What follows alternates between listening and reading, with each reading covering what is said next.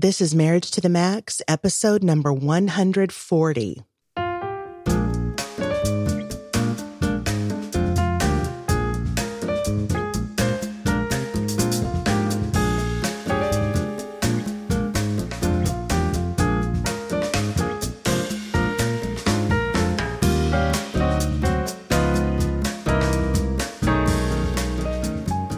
Well, hello, and welcome to another episode of Marriage to the Max. I'm your host, Kellie Hurst. This is Brett Hurst. And we're marriage educators and co-founders of Home Encouragement. And this podcast is designed to help you take your marriage to the next level. Well, let's go, baby. Well, today, despite the cold in my nose, I am going to try to get through this podcast episode. Oh, poor baby. Been battling for about a week, but something seems to be going around, but we will press on. Well, today's episode is called Spontaneous versus Responsive. And what I want to say before we start talking about this is that this content is for adult ears only. So if you've got little ones in the room, you might want to press pause and listen to this at another time. We spend a lot of time, Brett, you and I, teaching about romance and affection and how to keep your sex life moving forward and growing more connected and intimate. We spend a lot of time talking about this with couples, and we've been talking about this a lot lately with couples, it seems like. So I thought it might be time to have a little podcast episode about this. It is the topic du jour right now. You know, we could spend lots of time laying out tools, how to make more time for romance, tools of how to keep romance alive, all of that. But we've done that before. And, most of us kind of know what those things are. But today we want to focus on something really specific, and that is differing levels of sexual desire in marriage. Wait, you mean we have differing levels? Most people have differing levels of sexual desire. You're kidding. This is a really common area that we deal with, is when two people have, one has what they call a high libido and one has the low libido. And so just negotiating and navigating when their sexual relationship will happen, how to keep both people satisfied and with quantity and quality is a big topic. It's one of the most common sexual issues we hear about from other couples. And, commonly it's the male in the relationship who has the stronger libido, but not always. And I want to be really, really emphasize that, because it can very much be flipped, where the wife or the woman craves more sex than the husband, and they don't kind of follow those gender stereotypes. Yeah. And so we want to be really careful that when we're saying high desire, low desire, we're not always talking about the man and the woman. No, we've worked with plenty of couples that are reversed. Yeah. So I want to give a couple of quotes here by an author named Emily Nagoski, who's a sex educator and author and researcher. And she says, and it has made so much sense to me. She says we need to do away with the term drive when we're talking about sexual desire. We always say sex drive. We've said that for decades and decades. Well, I always say it like, hey, let's go for a sex drive. Yeah. That's a good one. Sorry. But technically, a drive is a motivational system to deal with life or death issues. Something that's intense. Exactly, like hunger or thirst or body temperature. A desire is not a drive. Without food and water, we die. Without sex, the most we feel is frustrated. But we're not going to die if we don't have sex. Well, there are some people who say that's not true. We will, but it's not true. So the important thing here is that when we equate the word desire with drive, what we do is we unwittingly create an entitlement around sex. Because if sex is like the need for food or water, then we can start to excuse some inappropriate sexual demands or behavior. So this is nuanced nomenclature here. Yeah, for sure. But that has been really eye-opening for me, and I've really tried to change my vocabulary around that. Instead of saying sex drive, I try to use the term sexual desire, which is, very different. So what we thought we'd talk about today is we thought we'd talk to, kind of both partners, the person who tends to land on the spectrum of the more low desire. This is the person who, maybe they enjoy sex, but it's not something that, wakes them up at night. It's not something that they think about multiple times every day. They might even be able to take it or leave it. Yeah, sometimes. Exactly. And so what we wanted to do is just kind of give some advice that, Brett, you and I have learned personally in our own marriage, but also certainly with talking with other couples. So we're going to start with speaking to the low desire spouse. And again, that is not necessarily the woman. It can be the other person too. Either spouse. Yeah. So first thing we want to say is, your partner is most likely not a sex addict. If you're married to someone who has very high desire, they are probably not a sex addict, so we need to kind of establish that. Probably not. Think of your partner's strong sexual desire as just that, someone who has a strong desire for sex. There are people who have a strong desire for food, a strong desire for, all kinds of different things. Absolutely. And so sex is just something that's going to cross that person's mind a lot more often, and they're going to crave it a little more than you are. I remember years ago, Brett, you told me you could have sex if the house were burning down to the ground, if the house were on fire. Now, did I really say that? You actually said that one time. I don't Maybe you were recall in jest, but you did say that.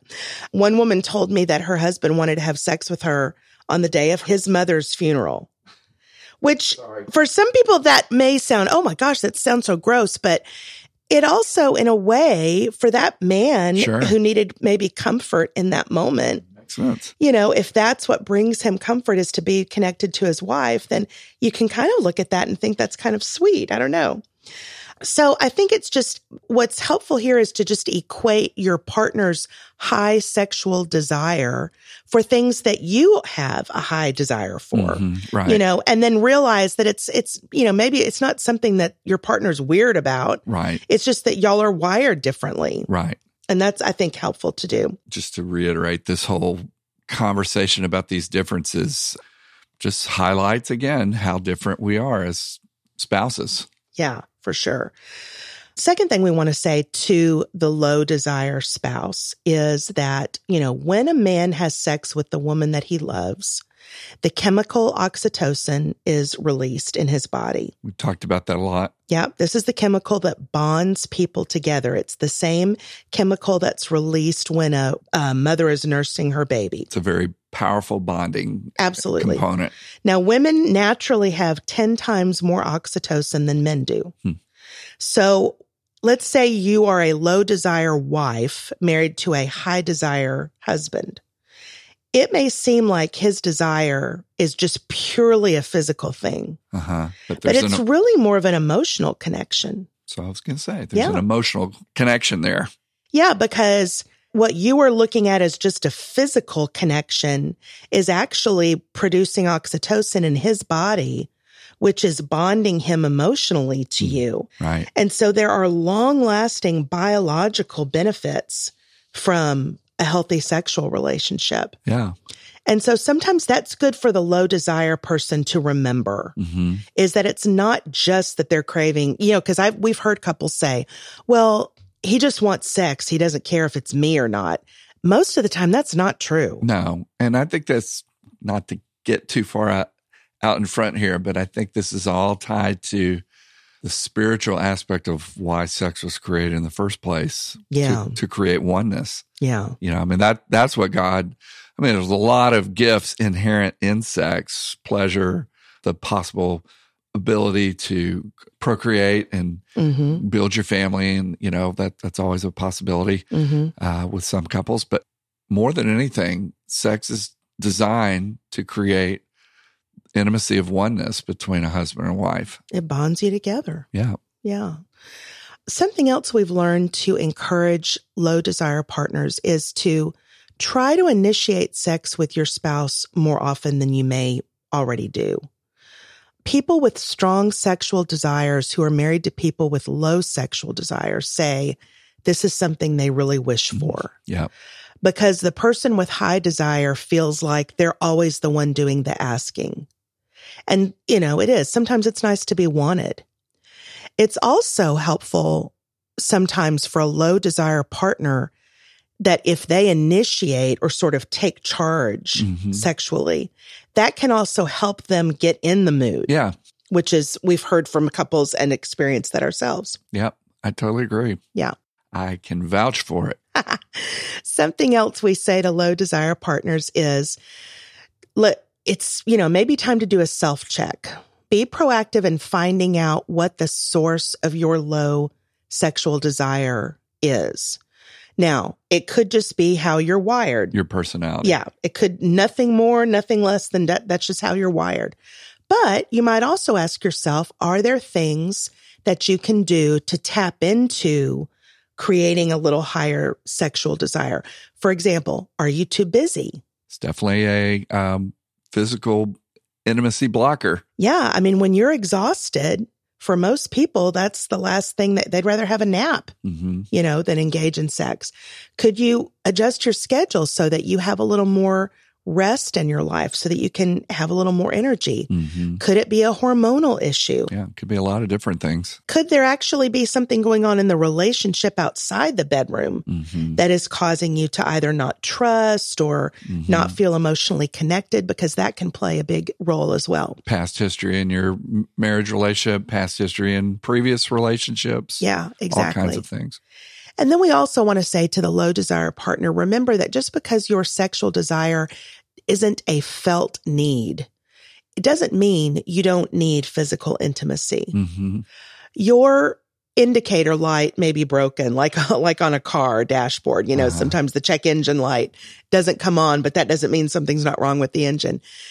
But you can still enjoy a sexual encounter. So one of the things, and this is kind of leads us to the title of the episode today, is to learn the difference between spontaneous arousal and responsive arousal. And this has been huge for us. So spontaneous arousal and responsive arousal, two different things. Spontaneous arousal is just what it sounds like. It's those who experience desire in anticipation of pleasure. Responsive arousal is when your interest only emerges in response to arousal. Right. So you could say spontaneous arousal is kind of pre-arousal or proactive arousal. Yeah. Like I joke around and say, Brett can pull up in his truck after work and pull up in the driveway and be like, ding, in the mood. And spontaneous arousal.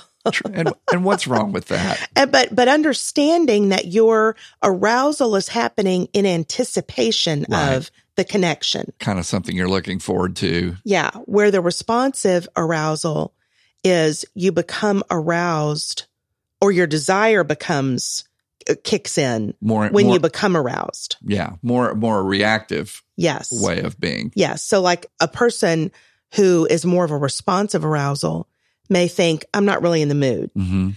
But they may start engaging in sexual pleasure and all of a sudden, whoa, it's like things start happening. Yeah. Here's an interesting statistic. Roughly 70% of men experience spontaneous arousal and 10 to 20% of women do. That's an amazing discrepancy. Yeah. So, I mean, I guess you can say there are some gender norms here, but it's not cookie cutter. It's not every couple's different. But that's the research finding. Yeah. Here's a quote from Emily Nagoski, who I was talking about earlier. She says, actually, though spontaneous desire is lots of fun, and most of us grew up learning that it's the only normal kind of desire, it turns out that responsive desire is also normal. Responsive desire is when you don't get that urge, but if you put your body in a sex-positive scenario, which for most people means low stress and high affection, your body experiences pleasure and then desire emerges from there. So that is one of many reasons why date nights and overnights and away trips, and you don't have to fly to the Caribbean or whatever to make that happen, but just getting away creates a different scenario that can bring the stress level down. Yeah. Because you're in a different environment, and that this can kind of open things up a little bit. Yeah, for sure. The rest of that quote is, she says, most people experience both styles at different points in their lives, but spontaneous desire is not a measure of sexual well-being, pleasure is the measure of sexual well-being. So it's what happens once the two of you are getting going. You know, if both of you are satisfied with that, that's the measure of sexual health. Right. It's not whether one person is in the mood all the time and the other person isn't as often. Right. Okay. Here's another really helpful analogy for me that I found from Dr. Christine Hyde about responsive desire. And it's this. Imagine that a good friend invites you to her party and you accept the invitation because she's your good friend. The closer you get to the night of the party, the more you're like, oh, there's going to be traffic. I've got to get a babysitter. And even the night of the party, you may be thinking, oh, I've got to put on clothes, wear makeup. Real clothes. Yeah, real clothes. Such a hassle. But you go because you said you would, and she's your good friend. And then when you get to the party, you have an incredible time. Who knew? That's responsive desire.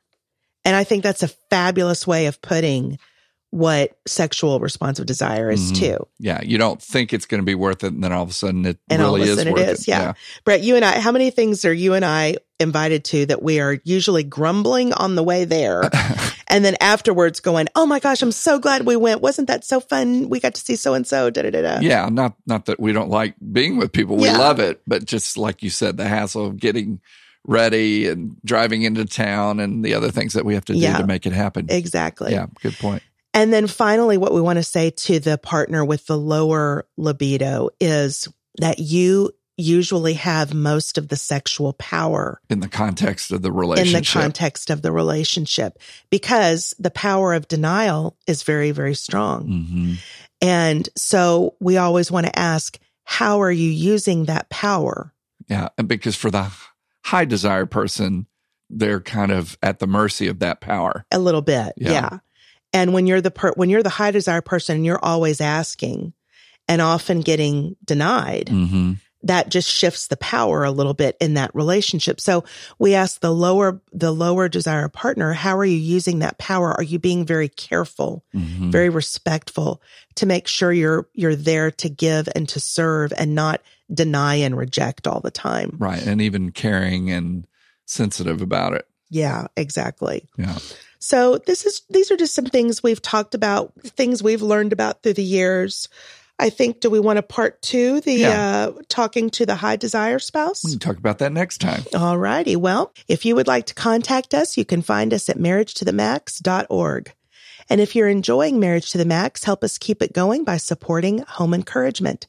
Just go to homeencouragement.org and click the donate button. Any amount helps. Also, we would love it if you would rate us and write a review on Apple Podcasts or whatever platform you're listening to this. This helps more people to find Marriage to the Max. Well, thank y'all so much for listening today. And until next time, remember, healthy marriage, healthy world. God bless y'all.